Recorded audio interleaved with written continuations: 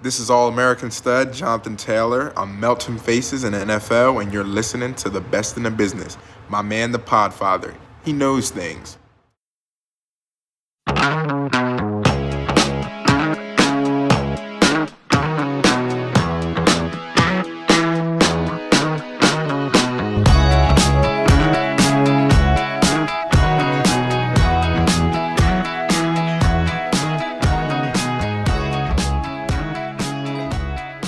Oh, Jonathan Taylor brings back memories.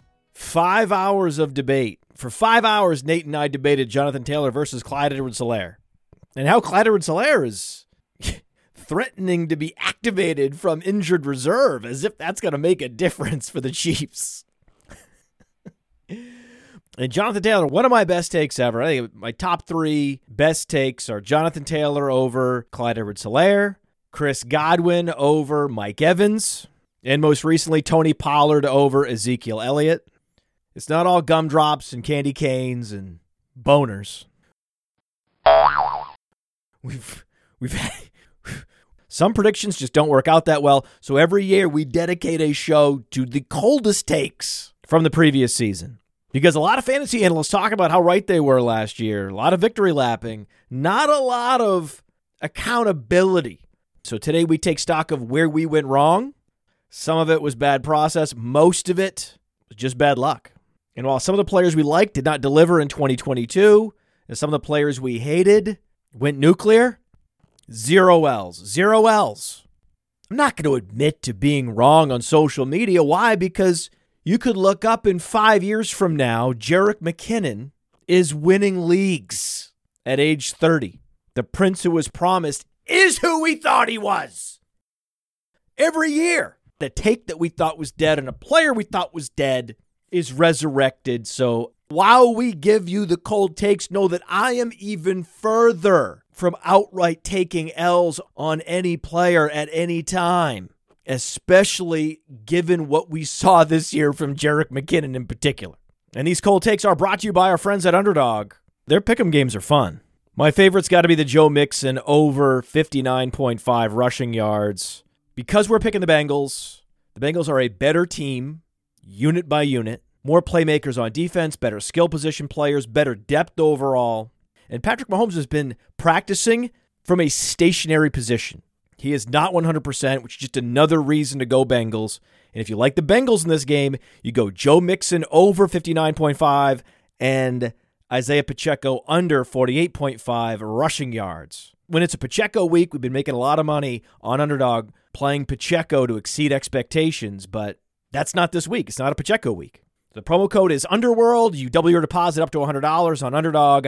Promo code Underworld. Now, what's funny is you could be listening to this show a day after the conference championship game, and what I just said could also be a cold take. We shall see. But in the meantime, here are some definitively freezing cold takes from 2022 coming at you, rat-a-tat-tat.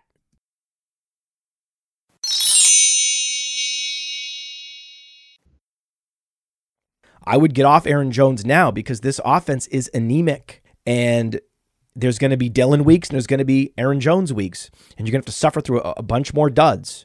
And it's very possible from here on out, both A.J. Dillon and Travis Etienne outscore Aaron Jones. That's how you end up with so much A.J. Dillon. If you have a guy with size, speed, and he's going to be one of the target leaders on the team because they just have no weapons left, then of course you draft that guy in the 6th round. That guy's a smash in the 6th round. So big time buy low right now on A.J. Dillon.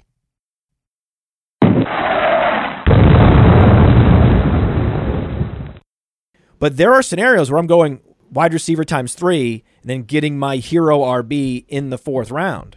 Should I go Akers in that case or Breece Hall? The recent news about Darrell Henderson splitting first team reps, I think is kind of all we need to know about Akers. I was taking him in that range, actually. And the argument was more about being worried about his efficiency, not the touches. The rumors that McVay, historically at least, has used more than one running back is a complete lie. He's always leaned on one running back. Last year, in any game that a running back didn't get injured, and we have 13 samples of that, the starter actually averaged 70% of the team's backfield touches. It's only one guy. But now out of camp, for Henderson to be splitting reps, because I guess, like a lot of recency bias people, McVay is worried about those 2.5 yards per carry and multiple fumbles that Akers recorded in the playoffs. That's not what it is. What that is just managing reps. They're just managing reps. They lived through their star running back rupturing an Achilles while training, while practicing. Like, they lived through it. They've learned their lesson. So I don't think that's what it is. I think that we saw McVay's intentions in the playoffs. I don't remember seeing much of Darrell Henderson in the Super Bowl at all. Do you? No. Also, they've lived through this with Darrell Henderson as well, who every time he gets the job always suffers another ankle injury, which he had going back to Memphis as well. Don't even worry about it. Get out of here. This is the same case we've been talking about. Why are you going Hopkins over Burks? Why are you going Hurts or Dak or Russell Wilson over Trey Lance? For the same principles, your same core principles there, you got to go Akers over Breece Hall. I love Breece Hall, and I'm tantalized by the upside, but we're talking about the Rams offense versus the Jets offense. And two similar running backs, all else equal. Like, if you put those two guys in a vacuum, they're similar size, similar athletic profiles, similar receiving profiles. There's just not a big difference between these two guys, except the team they're on. And that one guy we know has established himself as their go-to workhorse when it means the most. And I'm not going to hold a single game efficiency metric from the Super Bowl against him. So that would be my argument for Akers. To be fair, before that training camp news, I have a lot of Akers. This is what happens. I was treating him in the same range of Ezekiel Elliott. I get it. But also, underdog requires this. Like, underdog requires us changing at least our draft strategy all the time because the ADP fluctuates so much. Akers also, remember, I already talked about using one running back. Remember that rookie stretch he had where he closed the year of his last 7 games once he returned from injury? Like, he averaged 84% of the team's touches. Last year in the playoffs, just 66%. Like, not how we envision McVay using his running backs. More importantly, why I was on Akers is the overarching argument, which, to your point, I probably should have just stuck with overall, and that is the fact that after Matthew Stafford and the Rams recorded 80% of their touchdown through the air, right? An unsustainable rate. Only 10 teams have done that in the last decade, and none were able to increase that the following year. Like, we expect them to actually score more rushing touchdowns. Like, will Stafford go 5 of 7 on throws from the goal line and 10 of 13 from inside the 5 again? I don't know. Like, maybe they will get him to throw that, but also they could just fall forward for more goal line touchdowns. So the overarching argument is what I was using early on to draft Akers, and you were probably right. I should stick with that. And remember we talked about this with Zion Johnson? Mm-hmm. We take a step back and be like, what the fuck are we talking about here? Right? We're talking about one of the best guards in the draft who could, close a significant weakness on any team's offensive line and be a real difference maker from down to down. That guy is hugely valuable. Okay? You look at the 4th round, and it's just strange. It's strange to see Breece Hall and Cam Akers being drafted around players that are not true alphas or are on some of the worst offenses in the league. Mm-hmm. Where I'm looking at Brandon Cooks. I love Brandon Cooks. I'm looking at Darnell Mooney. And I'm like, these guys were sound process plays in the 5th and 6th round. But with everybody in this rush to get wide receivers, especially in these start 3 wide receiver formats, when the choice becomes Akers and Hall versus Mooney, you've got to take your head out of your ass and draft the player that's going to help you win a league. And that's not Darnell Mooney. I like Darnell Mooney. He's not going to help you win a league. Akers absolutely could. Breece Hall absolutely could. So when you work backwards and you see how this could play out, that is the incentive to go wide receiver, wide receiver, wide receiver, and get your hero RB in round 4.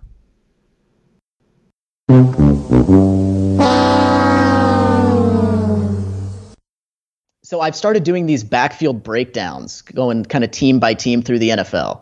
And I get to the Titans, and I find that this last season, Derrick Henry, given the box counts he was seeing, was barely outproducing the efficiency of the other Titans running backs, which, raised a little bit of a red flag for me. But I didn't know if that was something that was stable through his career. Could be random, could be how teams are adjusting the boxes accordingly. Exactly. And so I went ahead and looked back throughout his entire career, and he just posted his worst season of his career and the only season since his rookie year where he was this bad relative to the other guys on the team. Throughout his prime, he was, 90th plus percentile rushing efficiency given the box counts he was seeing, 90th percentile consistency relative to his teammates, and this year he was 50th percentile, 45th percentile in those categories. He's over the age apex. He just came off the least healthy season of his career. I want to be out early rather than late on these aging running backs. And I think the indicators are there that Derrick Henry might be done. So I think I'm out. I don't think he's done, but we took significant criticism for having Derrick Henry ranked as low as we have. We had him ranked at a place where you would never get him. Last year of fantasy drafts, startups, you would never get this guy because he was 27 years old. Yeah. We're like, he's a 27-year-old running back. No, but it's Derrick Henry. You don't understand. No, but he was lately used his first 2 years. Yeah, but. And then we were right. He gave you nothing in the second half last year. Gave you nothing. Anyone that drafted him was drawing dead. And now he's 28. And you see how the rope, it just slips through your finger. You're trying to get a grip and you just can't. This is what happens with the aging running backs. Even the ones that are perceived to be the outliers, the exceptions, our machine that processes all these lifetime value ratings doesn't care about the video you saw on social media with Derrick Henry lifting weights with a giant chain around his neck. Yes. The computer doesn't see that. The computer just sees trends in production and efficiency and age and positions you in a way that when you're in a startup using our Dynasty Deluxe package, you would never even come close to getting Derrick Henry, where Derrick Henry would go rounds before like you're even considering him. And you just have to know that whoever's drafting him is going to eat shit. You just have to have that confidence. Now, it's certainly possible that maybe he doesn't break his foot last year and everything's great and he's a league winner. He was certainly on that trajectory, but he didn't. And part of the reason why he got hurt is because the workload was simply irresponsible. He was scoring all those fantasy points because of the workload, but that workload was irresponsible from the beginning. So it's like you're scoring all these points, but it's actually unsustainable because the risk that you're taking to score all those points, the number of reps you're taking on an NFL football field is so high that eventually the music is going to stop. And it did. And you could call it bad luck, but it's not bad luck. If you roll the dice enough times and it comes up snake eyes, that's not bad luck. Stop rolling the dice so much, Titans. You don't need to give this guy 40 carries a game. Right. Yeah, and because they give him 40 carries a game, it's entirely possible that he could be a diminished player and still run for 1,200 yards at 4.2 yards per carry next season. But in that event, if the downward trend on his efficiency continues, he's going to be a 7th-round startup pick a year from now, and you're going to lose out on any value you would have had by just passing on him. And the ship has long sailed with him catching passes. Yes. It's always possible that these grinders can become a little more versatile over the course of their careers. Not Derrick Henry. He's way past that. Chase Edmonds. Yes, I knew it. Thank you, God. Thank you. Chase Edmonds is who I want as my RB2, especially in PPR formats. That's the player I want. That's why I'm doing Hero RB, is so that I can have Chase Edmonds as my RB2. Yes. Your RB2. How? How is this possible? that he's just always there, man. Always it's there. So reliable. I mean, I could set my watch by it. All these other players we've talked about, theoretically he's there, right? Maybe, hopefully. Oh, man. Edmonds is always there. It's the most reliable thing. It's beautiful. Great. You can fill out your whole roster, and then there's Chase Edmonds. It's unbelievable. It used to be 9th, 10th round, but now it's 7th. But hopefully he doesn't move up too much further. But I would even feel comfortable in the 6th, full PPR. Yes, you're not worried about Raheem Mostert? No. See, the thing is, there's no usage patterns with a brand new coach. Right. So you don't have that to go back to that's the thing. I'm so happy. I'm so happy with a new coach in Miami, and you can't hit me over the head, just wrap me over the head nonstop with usage patterns until I relent, because we don't know. We have no idea. It's a mystery what Mike McDaniels has in store, what his plans are for Chase Edmonds. So we can just look at the ability and know that, hey, this guy, he was the number 1 running back in fantasy one week. He has that level of upside, RB1 in fantasy any given week. Yeah, 5.8 yards per carry in zone runs. Number 1 in that metric. Number 1 in EPA per play in zone runs, which is what they're going to run because McDaniel's coming from San Francisco. So he's going to yield some carries, but that's all that Mostert and Sony Michel do is carry the ball. All those catches, almost all those catches, are going to be Chase Edmonds. Phenomenal receiver. And I'm loving these interviews with him on Twitter where they do a little minute in his brain and he's talking about all the nuances of the outside zone rushing attack and his ability and how he looks to refine his play and learn to run with his line better and everything. He's a very cerebral player, and I like to see that sort of focus on your own self-improvement because those players tend to get better as time goes on. So I think even this season we're going to see growth in him as the season wears on, as this offense starts to click. But they gave him $6 million compared to Mostert $1 million. I mean, I think that tells you. And then Michelle was $850,000 or something. So just look at the money too. Like, this is how they value him, and they went out and got him. So is he going to have 300 touches? Probably not, but he's going to have a lot of catches, and those are the high yield touches. And he's going to run the ball more than I think people think. Like, they're not going to want to be too predictable when he's on the field, so he's going to carry the ball too. He needs to be a top 30 running back in Dynasty. That's the thing. I know we're talking about seasonal leagues. Great. Best ball, of course. But don't forget, Chase Edmonds is highly attainable in Dynasty. He's the first running back I'm targeting when I'm trying to go get a running back for a running back needy Dynasty team. I'm looking right at Chase Edmonds. I'm like, okay, he's 26 years old, and he's a lightly raced race car.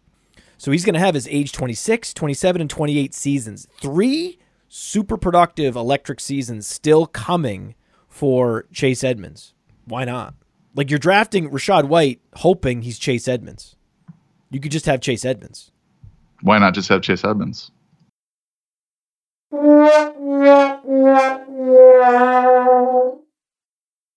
Yeah. Now, I do think there's a couple players that are going to benefit from Carson Wentz being in Washington. The first is Antonio Gibson. The Colts running backs had 84 receptions last year. I know Antonio Gibson has not been this big pass catcher yet, and J.D. McKissick has taken up all those targets. But will McKissick be back?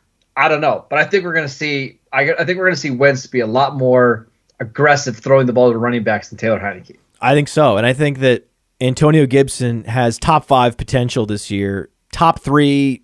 I mean, he's physically and athletically comparable to Jonathan Taylor, and you could argue a better receiver. Mm-hmm. And you could also argue now with Wentz that he's in a better offense. And other yet thing on Underdog, Best Ball, he's going early 3rd round. I think he should be a 2nd rounder, and it's arbitrage on Jonathan Taylor, really. And the other good thing about Gibson is the further we go on to the season, the more Washington's going to learn that Carson Wentz isn't the answer. So they're going to just have to lean on Antonio Gibson, which means we're going to see a lot of 22 touch games, 24 touch games.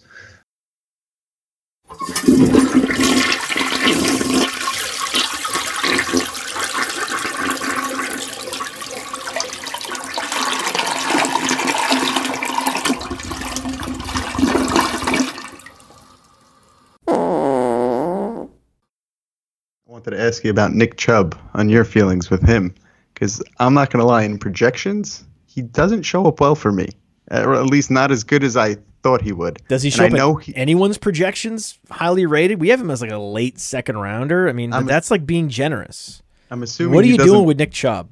He doesn't project well. He's an efficiency monster, but we're talking about, I mean, if Watson starts the whole season, I believe he's had the lowest running back target share since he entered the league.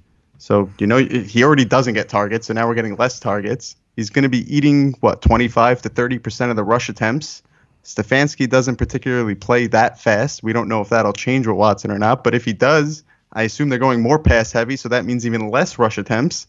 And now you have red zone competition. What if Watson runs it in himself? So, I mean, to me, Chubb is not projecting well for me at all. That's the double-edged sword of Watson, right? It's like, great. Like, there's a reason why Miles Sanders had 0 touchdowns last year. Why do you think he had 0 touchdowns, right? I mean, mobile quarterback can sustain drives. Great. Steals the touchdowns. Oh, right? Hey, we got inside the 20.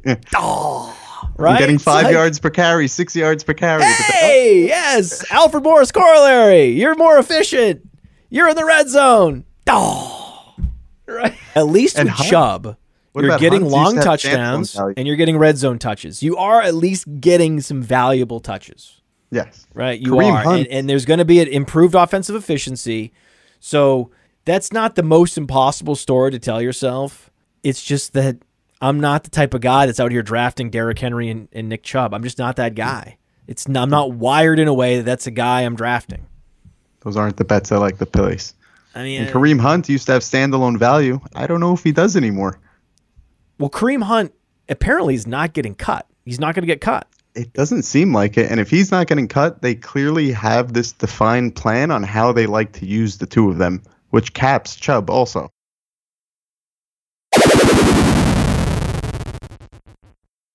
Ronald Jones. Yes. Once upon a time, back when the show was in its prime, we were hypercritical of a particular fantasy analyst named Nick Whalen. Nick Whalen had Ronald Jones as his RB1, if we all remember. And that wasn't that big of a deal if he was in a draft class with Sony Michel and Rashad Penny and Darius Geis. That wouldn't have been that big of a deal. But he also just happened to be in the same draft class as Nick Chubb and Saquon Barkley. And it wasn't even close to the right process to go through where you would actually come to the conclusion that Ronald Jones, of all players, is actually the best running back in this class. Some of the sloppiest hands we've ever seen. And sure, he can break tackles, but only once he added like 20 pounds in the offseason. Before that, he had overrated speed, overrated hands, overrated vision, overrated everything. Right? And now we've come full circle. Every year, every damn year, 4 straight years, fading Ronald Jones. Just fade. And every year, right. And so I going into year 5 of Ronald Jones, it is sweet. I think it's a sweet thing that we can look up and in the double-digit rounds, push the button on Ronald Jones. Do you agree with me drafting Ronald Jones in the Scott Fish Bowl? Yeah, I mean, well, where did you get him? Of course, he's probably a round 11, 12? Where did he go in yours? Okay, so, yeah, of course. I think when you get down into that range, when we look at the guys in that range in the Scott Fish Bowl. I took him at the 11-11. Especially in the running back position. Yeah, I mean, that makes sense. He's a guy that, Clyde Edwards has been ineffective at a multitude of turns since he's been with the Chiefs. And so if you're going to hedge against what he might be in this offense, very clearly Ronald Jones is the next best option. Who's going to be the red zone back for the Chiefs? Best guess. That's a good question. Probably still going to be Ronald Jones potentially as the bigger back out of the two. Who do you think's a better running back? Ronald Jones or Clyde Edwards-Helaire? Clyde Edwards has been good. Now, here's the thing. This is where I think this is being slightly bent a little too far. I think Clyde Edwards is as effective as a runner as Ronald Jones has been. What? I Ronald think he Jones has is been actually a tackle breaker. So He's actually he does have that ability. When I look at Clyde Edwards-Helaire, I see 0 traits that are above average. Ronald Jones, you say what you want about him, but one of the reasons why I'm drafting him is I know for a fact he can break tackles. He can break tackles, but we've seen Clyde Edwards be more elusive than he is. But that's a product of 2 different styles of runners at 2 different sizes. So to tell me that a guy that adds 20 pounds is a tackle breaker, well, yeah, Alvin Kamara is a tackle breaker. Henry's a tackle breaker. But Chubb can be a tackle breaker. These bigger backs who don't catch passes very clearly play the game as a tackle breaker. And in this offense, needing red zone touches, knowing that they're going to be in the red zone often, it makes sense to hedge against the fact that maybe Clyde Edwards isn't going to see the red zone touches and doesn't score as many touchdowns. It's very possible in this offense. This year, I would say Trey Lance has probably a higher fantasy football floor. Typically your modeling is going to be skeptical of small school players that don't have the wealth of production on their resume. So with Trey Lance, a lot of it is based on faith in the NFL's evaluation process, pushing him into the top 3, and then us just getting excited about his upside. Yeah, he's from a prospect profile perspective, I do look at starter seasons in college. I think that's one of the things that I look at, and I want to see at least 2 starter seasons. So he only had 1, so he gets dinged for that. But as it stands right now, he actually might still qualify for bulletproof because his season was so incredible. Oh, that and then one his season. Draft capital is so high. Yeah, so he had that one season with the 1,000 rushing yards and then the draft capital and the size and the measurables, and it's like, okay, guys, that's what I've been saying. Just get it over with. It was a weird thing last year when we had no idea when he was going to start, and best ballers were all excited about stacking Lance with Ayuk. And didn't understand that. Said that's still risky. Even Fields. I don't know what that offense is going to look like. I don't know when he's going to start starting. Let's see. These guys are rookies, right? This is the skeptic in me. 5 years ago, I would have been out in front waving the banner with everybody else. Right? So I'm burned enough. It's like, okay, I'm not doing that. But then I'm like, well, he had some games that were really impressive. Garoppolo's gone. So that all that whole cloud that was hovering over him last year is wiped away. His ADP should jump many rounds in best ball, and it hasn't happened yet, but I think it's going to happen. Because all it needs to happen, right, is just some impressive throws in camp, and then whoosh. Yeah, it's like, from a fantasy football's perspective, we're looking for rush attempts at the quarterback position, and he averaged, I don't know, he had one game of 12 and 8 or something in his 2 starts. He's going to lead the league in rush attempts, or damn close to it. And then from a quarterback perspective for fantasy football, I'm also looking at supporting cast. I'm not sure there's a better supporting cast in football than San Francisco 49ers right now. Well, they crushed in yards after the catch per target. They were number 1 by a huge margin. Yeah, even if he's not that good at throwing the football, it's not hard to throw a dump off to Deebo Samuel and let him run for 50 yards. Jimmy Garoppolo did it. Jimmy Garoppolo had 16 points per game last year, and he's terrible. So if he can do 16 points per game without any rushing production, and then we put Trey Lance in with 10 rushing attempts per game or 8 rushing attempts per game, he's going to be a quarterback 1. We have one more question here I want to answer because I like this question. This is something we talked about off air. Favorite late round quarterback. And people aren't going to be comfortable doing this. Again, I am comfortable waiting this long at the position. It's Davis Mills. And I talked with Matt off air about this. He was quarterback 10 over his final 5 starts with 9 touchdown passes and a pair of 300-yard games. In the 13 games he played, he finished as a top 15 quarterback in half of them, 6 of them, because we can't play half games. In weeks 5, 8, and 18, he finished as a quarterback 1 with 24.7 fantasy points, 21.4 fantasy points, 27.2 fantasy points. He was quarterback 15 in completion percentage at 6.8, quarterback 18 in touchdown rate at 4.1%, quarterback 18 in money throws, quarterback 18 in pressure completion percentage, quarterback 15 in air yards per game, quarterback 12 in air yards per attempt, quarterback 4, this is the best one, in deep ball completion percentage. That's he was super, that's very player impressive. profiler, right? Yeah, it's a little site I found. It's been amazing. He's been going off the board right now as quarterback 28 at the FFWC. You can push it to the max and have upside for a top 15 play on a week-to-week basis. This offense is going to be bad. They're going to play from behind. They're going to have a bad defense. They're going to need to throw the ball. Brandon Cooks resigned. Thank you, dear Lord Jesus, or I wouldn't be a sleeper. Because if they didn't have Brandon Cooks, I wouldn't have listed his name here. But Brandon Cooks here in the offense changes things, and I think Davis Mills has a above average campaign, especially he's going to finish above quarterback 28. He's going to be, in my opinion, that quarterback 16 to 21 range. And if you're waiting that long at the position, that's what you want, is someone to at least outproduce their ADP by, half a dozen spots or even a dozen spots at the positional. He was really hurt by the COVID year. Really hurt. No other prospect was as negatively impacted by the COVID year as Davis Mills, because he was on pace to have a super efficient year. He was 8.1 yards per attempt the year prior, had 2,000 yards in half a season, had a nice touchdown interception ratio, and then poof, right? Season's over after 5 games.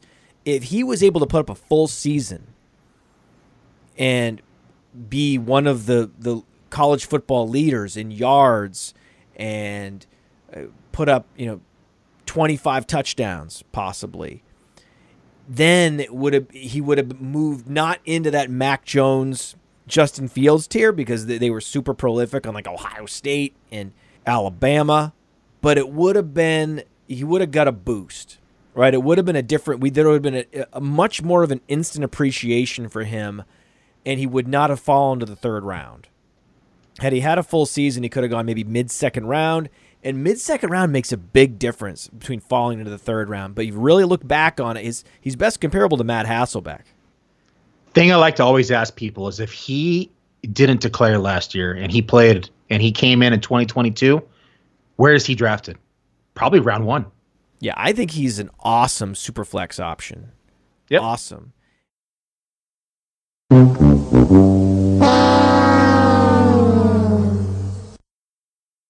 Baker Mayfield goes to the Panthers. That's good news for one player in particular, and it's not Baker Mayfield. It's not Christian McCaffrey. It's DJ Moore. These are the quarterbacks that DJ Moore has played with since entering the league, where he's top 15 in fantasy points scored since 2018. Cam Newton, Taylor Heineke, Will Grier, Kyle Allen, Sam Darnold, Teddy Bridgewater, PJ Walker. I don't like Baker Mayfield, but he's a hell of a lot better than those guys.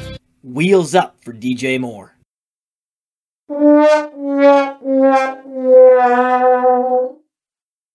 Now, we talked earlier about the dangers of putting together a quality roster and then forgetting to add that quarterback at the end, because you want to put the quarterback on the top of the building, like the tower, the big antenna on top of the skyscraper. Denver failed to do it. Carolina failed to do it. Didn't push the button on Mac Jones. Neither pushed the button on Mac Jones or Justin Fields. Who should be the quarterback in Denver? Ideally, assuming it's not Aaron Rodgers, let's just put Aaron Rodgers off to the side, because he could still come back to Green Bay. He has all the leverage, especially if they go on a run, win the Super Bowl. He's definitely back. But even if they go on a run and maybe make the Super Bowl and lose, or lose in the conference championship again, that front office has seen what they have in Jordan Love, and no one is impressed. Give us a creative quarterback solution for Denver in 2022. Look, I think the fix-all, right? The super glue that would hold everything together is Russell Wilson. That's the dream. That's the dream, right? And I don't know how realistic it is, because I've heard a lot that he wants to be in a major media market. Oh, of course he does. That Sierra really wants him in a major media market, and that's part of what's going on here. And so I don't know if he's going to have his pick of the media markets, because apparently the Giants are doubling down on Daniel Jones. We'll get into that at a different time. But what? Denver? But the Giants aren't close. Denver's got to get either someone high in the draft or get very creative with what they do in terms of trying to trade for somebody. Right? The name that I would think of immediately, but I actually think he's a better fit somewhere else, is Matt Ryan.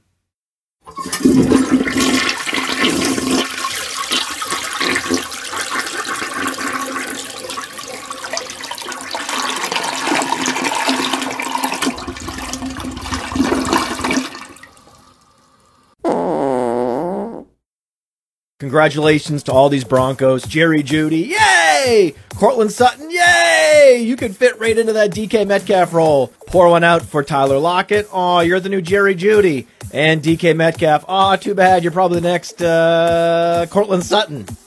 But the big winner in this trade is none other than Albert Akuegbunam. Noah Fant headed to Seattle.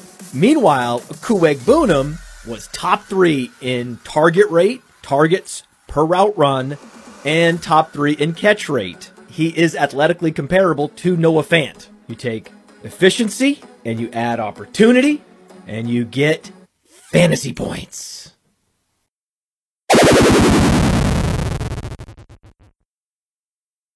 I hate TJ Hawkinson this year. Hate. I think he's really? I think TJ Hawkinson is the worst tight end pick in fantasy football. God. Do you want me to talk about TJ Hawkinson and get you off? I had no idea that TJ Hawkinson was a bad pick. Is it target competition related? So there's a lot of things. So number one, he's a tight end dead zone tight end. Historically, middle round tight ends have sucked. They've been awful bets. So that's the first thing. If I'm gonna pick one out of that range this year, it's Dallas Goedert over Hawk. But I actually have Goddard ranked ahead of Hawk. I don't know if that it used to be a little contrarian, but it's really not anymore.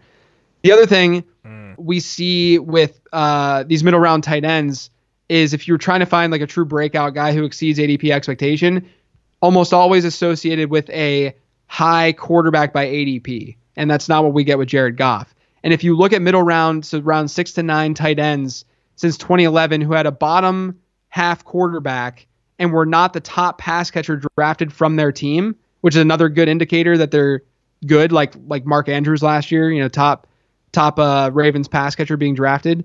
So bottom half quarterback, not the first pass catcher being drafted because Amon-Ra St. Brown's there.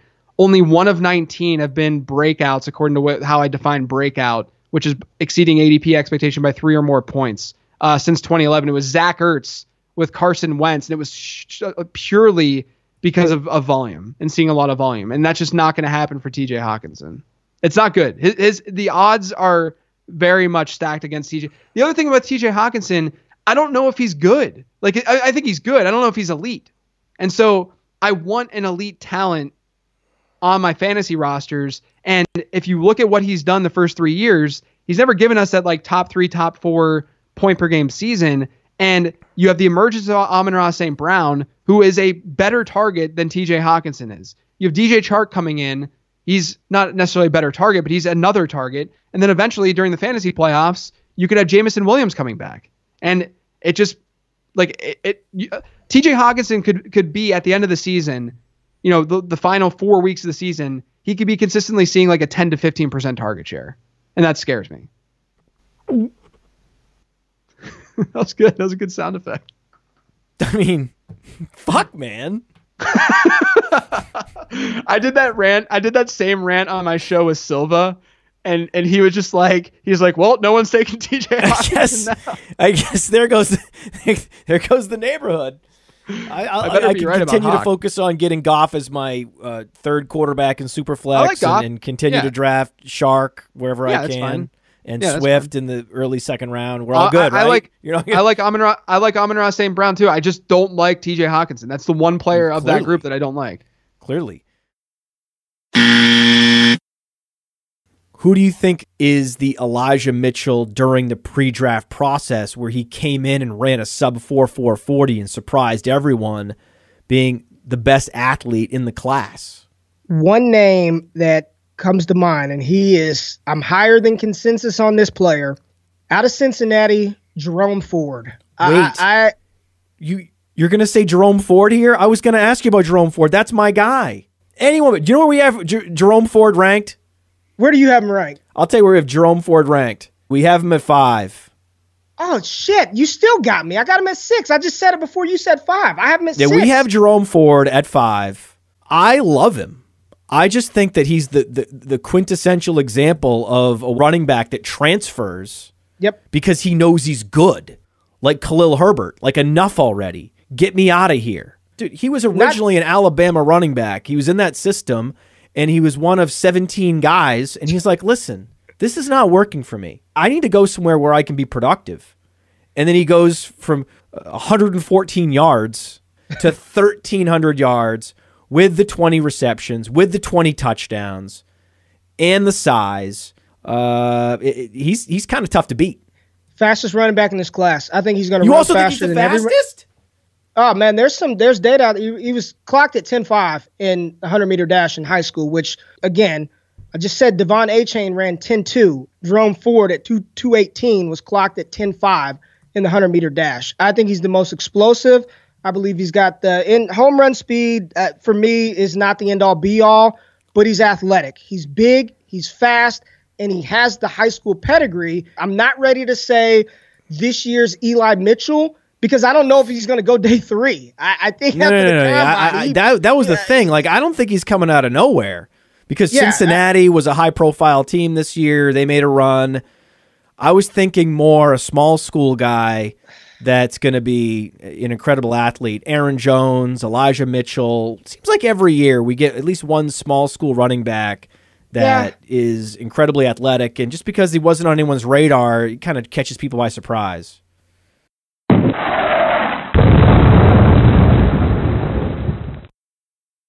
Tyrion Davis-Price was drafted earlier. Tyrion Davis-Price has that upside of being the starting running back in one of the most efficient running games.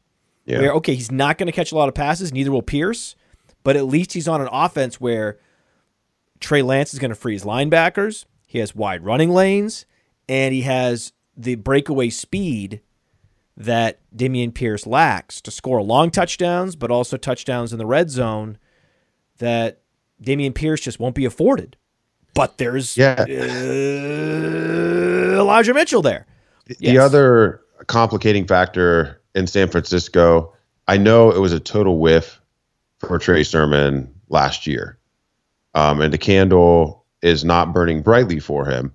But I think the reason the Niners drafted Trey Sermon is because he was a zone read running back. And they took Trey Lance, and I think that Sermon was intended to be the running back for Trey Lance. Oh, that's interesting. To me, he came out of the Ohio State system playing that type of ball. So I am leaving the light on for Trey Sermon a little bit, and he, had similar draft capital to TDP, and the team also traded up for Sermon, just a year ago. So, I think I could still see, I think the debate for most people will be TDP versus Mitchell, but I think it's actually a 3-way competition to see who meshes the best with a Lance version of the offense. Mitchell worked well with Garoppolo. Maybe he won't fit a different scheme as well. So I think it's fair to call the 49ers backfield unsettled, and we want to target uncertain backfields. Every year we'll be saying, target whoever the 49ers added to the backfield. So, as long as Shanahan's there. So I got no problem with the debate. They're going to squander receiving skills anyway. This is what I like about Tyrion Davis-Price. If a running back goes there with receiving skills, they're going to squander him anyway. So you might as well have a guy without a receiving track record with breakaway speed. You might as well have that guy. Have you seen the Dallas Cowboys schedule? Remember, Michael Gallup. There it is. Not going to be ready for week 1. There it is. Okay, and Michael Gallup. You're supposed to be afraid of James Washington? Michael Gallup, PUP. Jalen Tolbert. Yes, and the schedule. Yeah. Dallas Cowboys schedule is absolutely exquisite. It's hard to believe. It's like you created a schedule in fiction just for fantasy football purposes. Because remember, the Dallas Cowboys were not a fast-paced team last year. They were not a high-volume team. You could easily imagine a scenario where the super polished Jalen Tolbert is starting in 3 receiver sets. It's not assured because we go to best case scenario with rookie wide receiver X starting in week 1. It never happens, right? But it has happened before. It's possible. Yeah. And if there was a wide receiver that's set up to start in week 1, Jalen Tolbert's way up there. Yeah, absolutely. That's kind of part of the calculus here. I mean, after CeeDee Lamb, who else is there? I mean, I understand there's Michael Gallup, but who is Jalen Tolbert competing with for targets? James Washington. Right? Okay. So? Okay. Noah Brown. So? Okay. Right? Okay. Simi Fehoko. You're going to hear Jalen Tolbert's name called. Yes, sir. He was the absolute alpha at the Senior Bowl. Now, you got to think about the alphas at the Senior Bowl, because I keep getting people that'll come back at me and say, well, Denzel Mims. Hey, man, yeah, that's right. Yeah, Denzel Mims was the best wide receiver at the Senior Bowl in 2020, the year I was there. Yes, that's true. It's not a 100% hit rate. Yeah, exactly. Right? It's not automatic. Right. Right? But who was before that? Oh, Deebo Samuel. Who was before Cooper that? Kupp. Oh, a Cooper Kupp. So Terry McLaurin. Terry McLaurin. Before. So the track record is very good.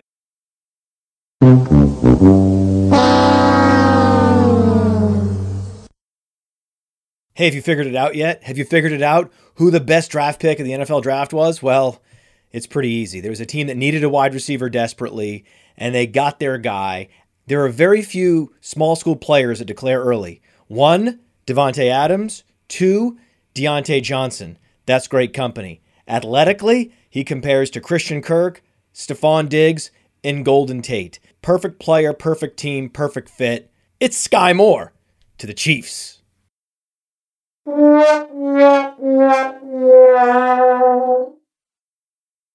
Jalen Waddle suddenly has a lot more target competition. But I'm hearing that somehow, some way, Tyreek Hill actually helps Jalen Waddle.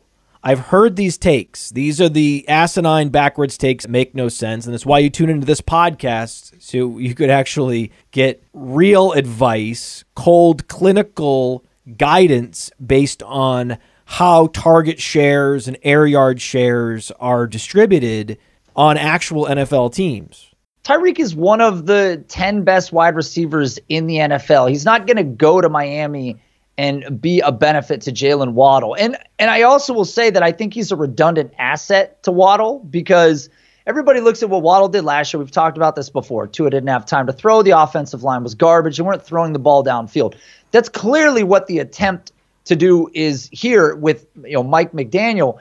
It's potentially worse than even the worst case scenario that any of us has really thought through, because my thinking was, in year one, with so few options, they knew they had to try to manufacture touches for Waddle and run him on these shallow routes. But in year 2 and beyond, they were going to finally open up the offense, and he was finally going to seize those air yards that he saw in Alabama, right? So I'm like, well, this was a one-time thing. Like, he was outside the top 100 in target depth last year, which is a huge red flag normally. But we know he was a downfield playmaker at Alabama, and that there was this particular circumstance that they were facing in Miami. So that made some sense to me. But now this trade for Tyreek Hill tells me that they've never had this in mind, that he is going to continue to be a shallow route runner. Shallow route runners are not the best fantasy producers. I don't know if the shallow route running thing is a fact. Again, we've talked about I don't this love before. it. Well, look. I don't love it. I mean, yeah, okay, you could be Deebo Samuel, but yeah, there's one Deebo Samuel. Oh, he loved Deebo Samuel. He coached Deebo Samuel in San Francisco, so then now we're going to have Deebo Samuel 2.0 in Miami. Slow down, right? That's just like someone who says, well, Malik Willis is Josh Allen. You're chasing the ultimate outlier. There hasn't been a wide receiver in the league that I can remember like Deebo Samuel. So be very careful doing that. I recently did a video, youtube.com/Nate List. I did what does Tyreek Hill do to this offense? Here's my take on it. Number one, might be a shocker to people, but both of these guys have to be outside the top 12 in Dynasty at this point, right? Like that. And the people are going to push back. I think that's a fact. After this happened, Waddle to me was the guy that was climbing into the top 10, arguably at one point, or approaching it. Tyreek is for a long time been in the top 10. But one of the biggest issues here is Tyreek's contract for at least 3 to 4 years is a problem. Okay. And even though Tua had no time to throw, and they've worked on this offensive line in a pretty significant way so far, he is going to hurt Waddle's production. He is not going to make it back to that same target share. With that being said, neither is Tyreek. Tyreek's not making it back to 159 targets again because, as I mentioned, number one, Mike McDaniel in this last offense had 29 with the rank of the San Francisco offense was 29th in the league in terms of pass attempts. That was 160 less pass attempts than Kansas City. So he's stepping away from an offense that threw the shit out of the ball and going to one that doesn't, and he's working across from a redundant receiver. They're both going to cannibalize one another.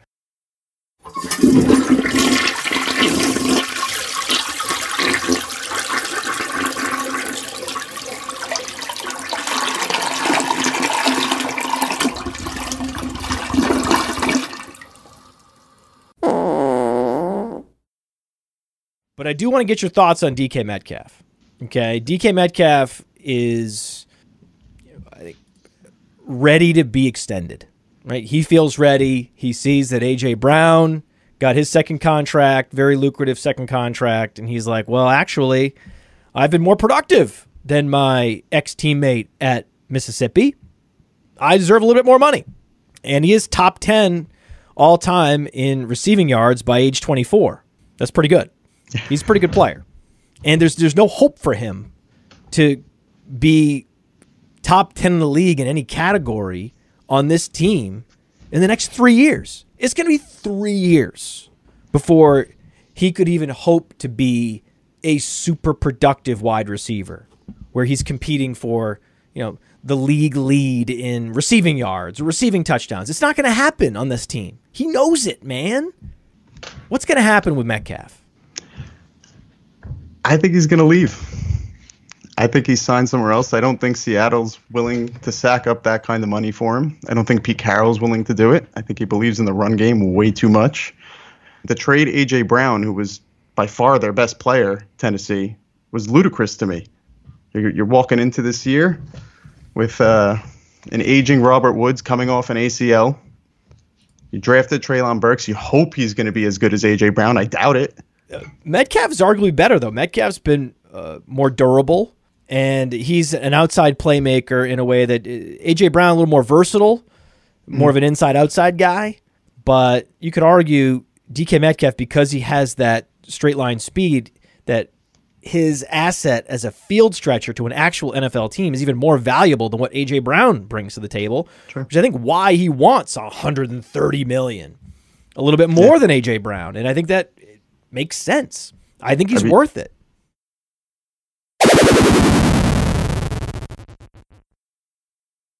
What the hell happened to Allen Robinson? What happened? I love Allen Robinson, and I want to know what the hell happened. Us fantasy gamers demand answers. Allen Robinson was a top 30 pick in fantasy football in 2021, and he went on to score 7.3 fantasy points per game outside the top 75. What happened? Well, there's lots of explanations as to what happened. Some say because he was bitter that the Bears franchise tagged him, he decided to stop trying. I suppose it's possible that Allen Robinson put in slightly less effort in 2021 than he did in 2022. I don't know. I'm not the effort police. But I do know he's heading into free agency this year. And no one heading into free agency for what's ostensibly going to be one of, if not his final contract, to be negotiated coming off a failed season. So why else? Why else might Allen Robinson have failed in 2021?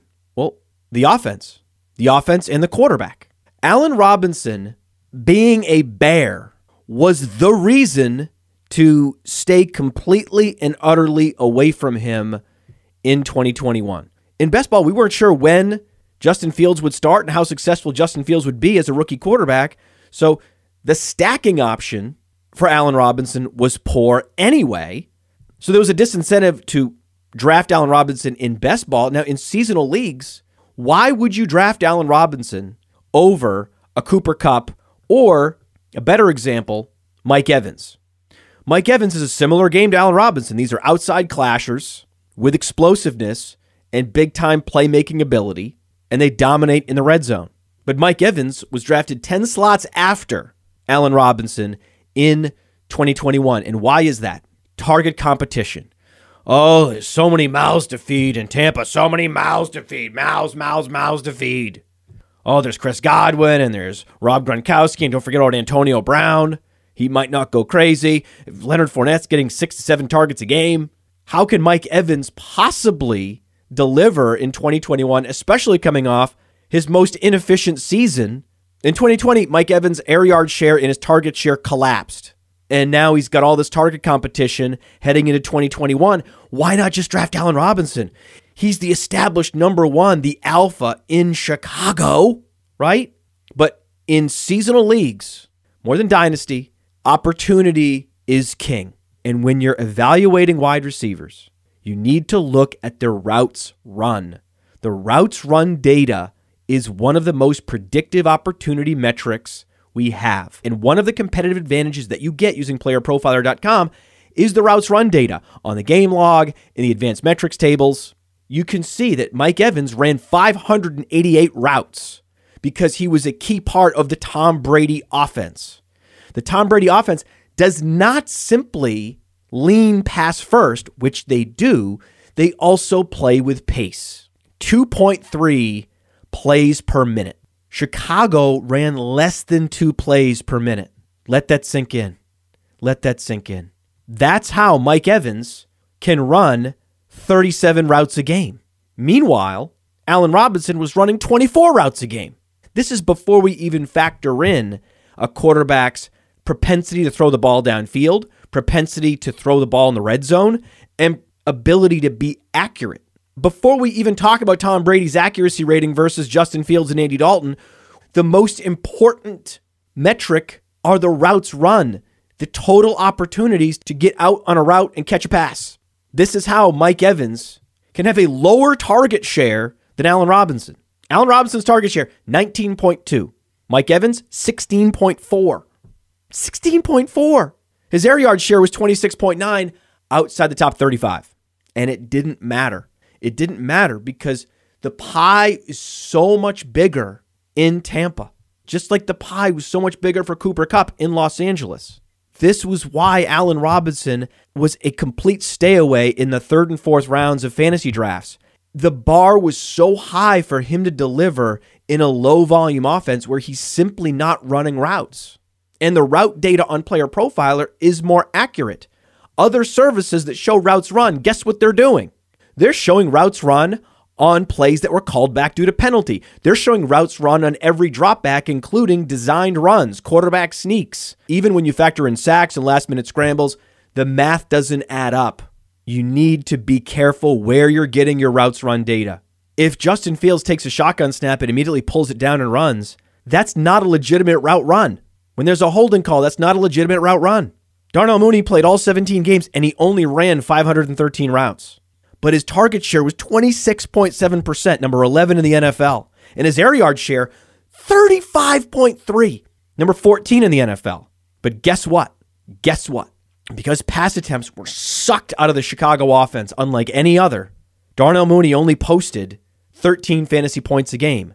Meanwhile, the up-tempo, prolific Tampa Bay offense was propelling Mike Evans and his pitiful 16.4% target share to 16.5 fantasy points per game. Darnell Mooney is clearly good at football. The air yard share and the target share reveal that. You should want Darnell Mooney in Dynasty, assuming that as the years go by, the Chicago offense will turn the dial up on the pass attempts and the pace of play, and he will eventually deliver. But whether the wide receiver was hyper efficient or not, the starting point when you're building projections and you're ranking wide receivers and you're deciding who to draft in seasonal leagues and best ball in 2022 is what's the offense look like? You're never going to hit on the next Cooper Kupp drafting a wide receiver in an offense that's bottom 10 in pass attempts and pace of play. It's never going to happen. And if upside matters most, why would you draft these players? Why wouldn't you just cross them off your list until the end of the draft? But even at the end of the draft, ask yourself, what am I doing here? Why am I wasting a late round pick on Jalen Reagor? Why am I wasting a late round pick on Terrace Marshall? Why am I wasting a late round pick on Dwayne Eskridge? Number 3 wide receivers on slow-paced teams with mobile quarterbacks. This was the case for a Christian Kirk. This was a case for a Van Jefferson. Number 3 wide receivers on teams we expected to play fast and run a lot of routes. Available in the final round of your draft. That's the move. And a lot of things went wrong with Allen Robinson. Literally everything. But those tracking and projecting the actual, true routes run per game, knew there was no way Allen Robinson would get there in 2021. Dynasty question, Jalen Waddle or Deontay Johnson? Deontay Johnson's proven that he can produce with a bad quarterback, with great target competition. Jalen Waddle has not proven that yet. He's only been productive in the face of almost no target competition unless you count Devontae Parker. You know, at best, Devontae Parker is all that's competing with him for targets. We've listed all the other wide receivers they have to choose from when Tua and Jacoby Brissett are dropping back. Mm-hmm. And because Deontay Johnson has a similar skill set to Jalen Waddle at the NFL level, and he's proven it over a longer period of time, I would go Deontay Johnson because they're both pre-age apex. They're going to give you 4+ years, and you don't want to think further out into the horizon when you're constructing your dynasty roster. So you're going to get 4 prime years from Jalen Waddle, 4 prime years from Deontay Johnson. There's also the possibility that Aaron Rodgers does go to Pittsburgh, that Russell Wilson or Matt Ryan does go to Pittsburgh. That would be a big quarterback upgrade. So there's also more asymmetrical upside with Deontay Johnson.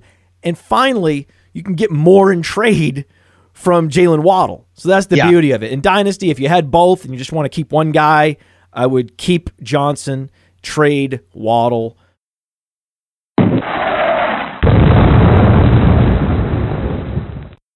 Great. So is there a particular wide receiver where you were surprised about his injury history and injury rating? I'm trying to think. Keenan Allen is a really interesting example to me because he really demonstrates, you know, over the length of his career, how a guy can go from injury prone to healthy over the course of 5 or 6 years. Like if you look at Keenan Allen, so he's the exemplary of Wolf's Law at wide receiver. He's basically the Frank Gore of wide receivers. Exactly. Wow. Let's see. With injury history, it's what have you done for me lately? If you've been durable lately, that matters so much more than were you injured a bunch 4 years ago.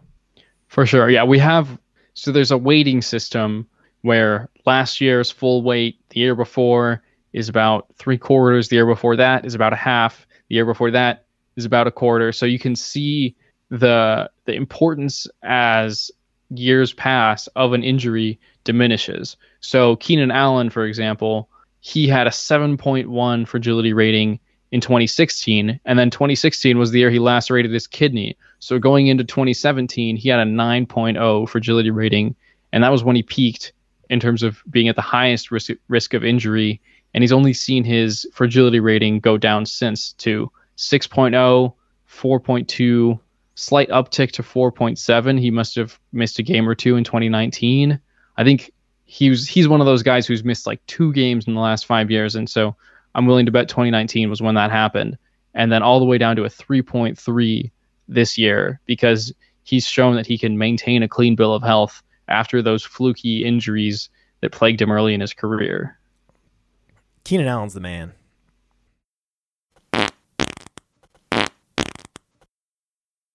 I'm a sucker for Tyreek Hill in general. And I can make excuses, and I want to make excuses for Tyreek Hill as a worthy of a second-round pick wide receiver that I do make. I do like Tyreek Hill because I think the perfect way to use Tyreek Hill is get him the ball. Don't keep sending him deep into double and triple coverage. He's been figured out. Teams adjusted. They're like, you know, we're playing back so that you can't get open. So I would have liked to seen Kansas City use a lot more. Okay, if you want to play that game, we're just going to put Tyreek Hill in the backfield and give him 3 handoffs and a jet sweep and 7 tunnel screens and let him run through. You know, Miami's best offensive play is Tyreek with the ball behind the line of scrimmage and hope he beats everybody for 5 to 50 yards every play. So I think that's the plan of what's coming, and he could be as high as the number 1 wide receiver in PPR because of the amount of touches and quick passes he's going to get. No, not in the context of that offense. Not in that offense. It can't happen. Well, Look at It's Jalen not Waddle last possible. year. It's not the offensive line's not good enough. They're not going to be able to sustain drives. Not with Tua back there. Well, it's look not at going to happen. You're going to need touchdown volume. You need a lot of red zone visits. That's how Cooper Kupp did it. That's how Devontae Adams has done it. You're not making a strong enough case, RC. Well, Tyreek Hill's not going to be the number one wide receiver overall. Let me you want to make a finish case through. for Justin Jefferson? I'm here for it. You want to make a case for Jamar Chase? I'm here for it. Even Stephon Diggs, I'm here for it. Tyreek Hill, get the hell out of here. Let me make the case for it.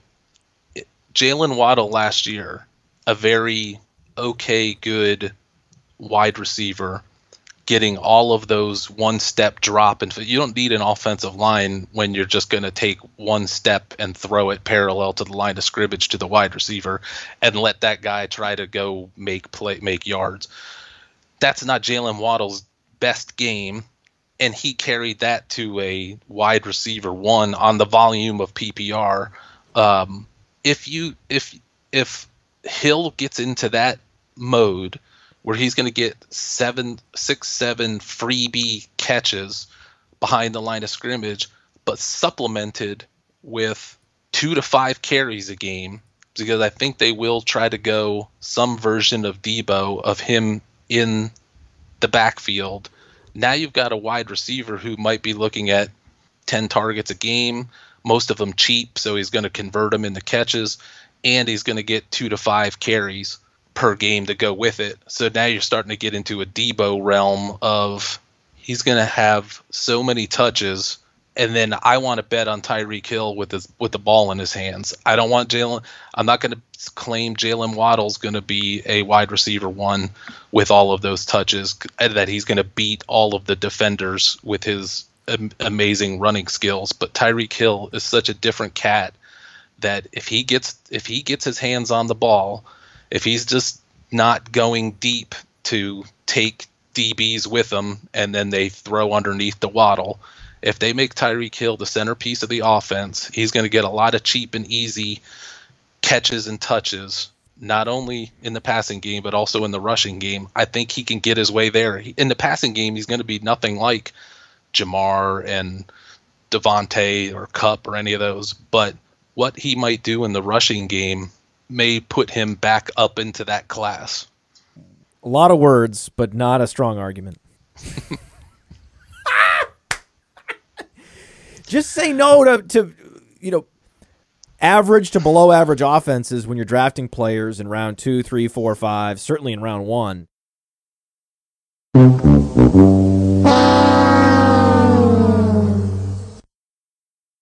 Rashad Bateman. This I feel great about. Did you hear him talk about how he's quietly happy about Marquise Brown leaving? And all due respect. Yeah, no, I do. Yeah. All due respect. Yeah. All due respect. Yeah, All due not respect. a ton of respect there. Not a ton of respect. But yeah, he said it's his time, right? So, I mean, Bateman, as soon as the Marquise Brown trade went down, Bateman's value, like Amari Cooper going to Cleveland, it was an instantaneous realization of what's about to happen, and their value goes up. Would you rather have Bateman or Waddle? I think Bateman's ceiling is higher than Waddle's at this point. Oh, look at you! Look at you! This is amazing! Why is this amazing? I know. I love it, man. I love it. I love hearing it. I mean, again, we're not willing to go there with the rankings, but I love it. He's amazing. He is amazing. He's exactly what we want in an NFL wide receiver. When they drafted him so late, what was it, 10 plus picks after Devontae Smith? And I'm like, what are you doing? What are you doing, Eagles? You have a guy who is clearly everything you're getting in Devontae Smith, only bigger, faster, better. And because he went to Minnesota and not Alabama, you're going to go with the guy that has the Heisman Trophy and the jersey you're familiar with and all the hardware. But because Bateman went to Minnesota, he doesn't have those things. He just happens to be better at playing wide receiver, more versatile, better able to beat man coverage, better hands, better in every way. Like, I call him explosive Keenan Allen. That's not even an exaggeration. That's just an honest assessment of what Rashad Bateman is. And the only way that you can criticize someone drafting Rashad Bateman in fantasy football is to be like, oh, well, the Lamar Jackson offense, oh, Lamar Jackson effect. That's all people have to hold on to right now.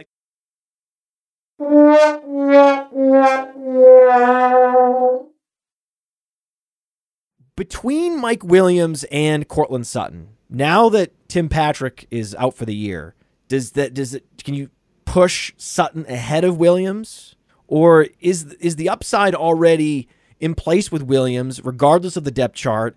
And why would you ever consider moving anyone ahead of him? Isn't it true that maybe Sutton just moves up and is now adjacent to Williams? Now he's essentially in what Williams' position was from the beginning. And in the last 7 days, they've actually only been drafted 3 picks apart. Sutton is now being viewed on par as a wide receiver 12 through 16, depending who's drafting, with Keenan Allen and the jumble of others we've talked about. And so that's how people are viewing him. It's almost impossible for his ADP to go higher. I mean, it just keeps surging, so much so that I can't get him unless what I deem reach for him. And also, when you think about it, think how far we've come from what his ADP is now to last year whenever Jerry Jeudy returned from injury and Sutton only averaged 4.9 fantasy points per game. How do you get Sutton involved for basically being unusable in fantasy? That is insane to me. But the rationale is that he was coming off a torn ACL. He was not 100% for the entire season, and he had Teddy Bridgewater as his quarterback, and that was just a very bad talent fit. The moral of the story, though, is that I want to be all in on the Broncos, and that's why I'm in on Sutton. Remember that Russell Wilson was the only quarterback to throw for 30-plus touchdowns in 4 consecutive seasons ahead of last year, and then paced for 39 through the first 4 games until he suffered that torn tendon in his finger. And then when he returned, he just wasn't the same player at all. 61% of his passes he completed for less than 7 yards per attempt and just 16 fantasy points per game down the stretch. But even so, has still led the league quietly in rate of throws into the end zone targets in every year since 2018. And now he looks up and he sees Cortland Sutton. Now he looks up and he sees 6'5" Albert O. So I think now at full health, it's genuinely a match made in heaven. Also, we talk about the fantasy playoffs. The Broncos closed the year against the Cardinals in week 15, the Rams in week 16, and the Chiefs in week 17. So genuinely everything you want in a player that can not only sustain production throughout the year, but then close the year as a hammer. Another great answer. You mentioned Russell Wilson. In this FFWC draft, Wilson went 11th round along with Trey Lance, and Prescott went 12th round. Wilson and Prescott, to me, are similar quarterbacks in similar situations that should be drafted around the same ADP because neither one of them are running as much as they used to. But Wilson seems like a guy that has a higher ceiling. I completely agree. We can logically pencil in the most pass attempts of his career and the fastest paced offense of his career. Even just last year, the Seahawks literally averaged 3 fewer plays per game than the next closest team. Their wideouts collectively averaged just 20 routes per game. Their offense was never on the field to begin with. They don't want to play that style. Whereas the Broncos, or at least we know in 3 years under LaFleur, Nathaniel Hackett, they were still the Packers at least top 13 each season in pace from neutral game script. So I want to believe in a faster pace for a Broncos offense that's moving to a zone offense as well and will allow what is now basically 2 wide receiver sets, right? We lost Tim Patrick. I like KJ Hamler as a 14, 15 round pick, but let's still be real. This is Jerry Jeudy and Cortland Sutton. They're going to now stay glued to the field, which is unfortunate because I did love Tim Patrick, but now it opens the door for Jeudy, Sutton, and then more 12 personnel with Dulcich and Alberto together. Oh, that's just so delightful.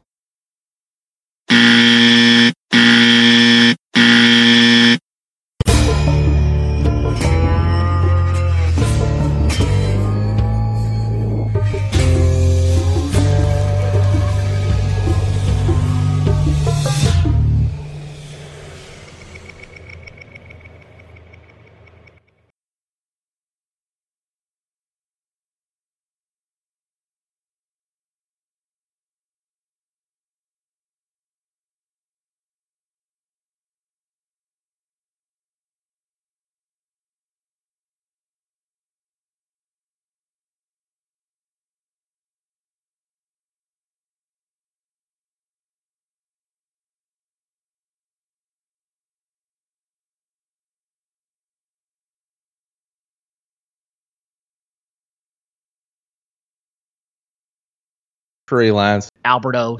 Rashad Bateman. Trey Lance. Alberto. Rashad Bateman. Trey Lance. Alberto. Rashad Bateman.